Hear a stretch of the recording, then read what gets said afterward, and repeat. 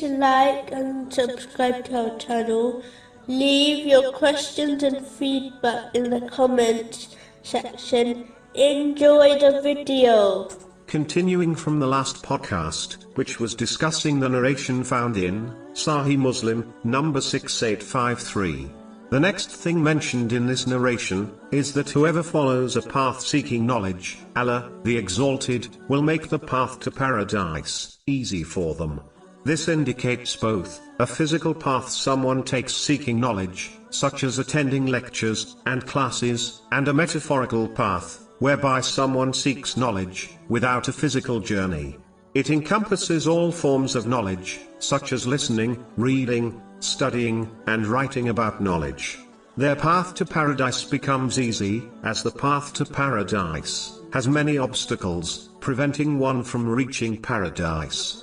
Only the one who possesses knowledge of them, and how to overcome them, will reach paradise safely. In addition, it is easy to understand that a person cannot reach a city in this world without knowledge of its location and the route to it. Similarly, paradise cannot be obtained without knowing these things about it, such as the path leading to it.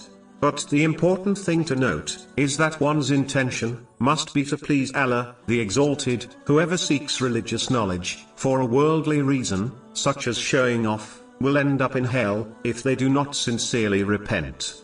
This has been warned in a narration found in Sunan Ibn Majah, number 253. In addition, a Muslim must strive to act on their knowledge, as knowledge without action is of no value or benefit. This is like the one who possesses knowledge of a path to safety, but does not take it, and instead remains in an area full of dangers. This is why knowledge can be split into two categories. The first is when one acts on their knowledge.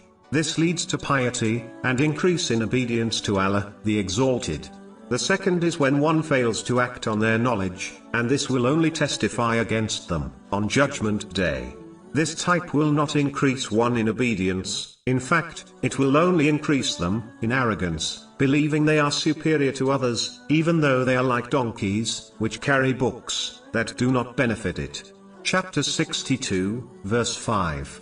And then did not take it on, is like that of a donkey who carries volumes of books,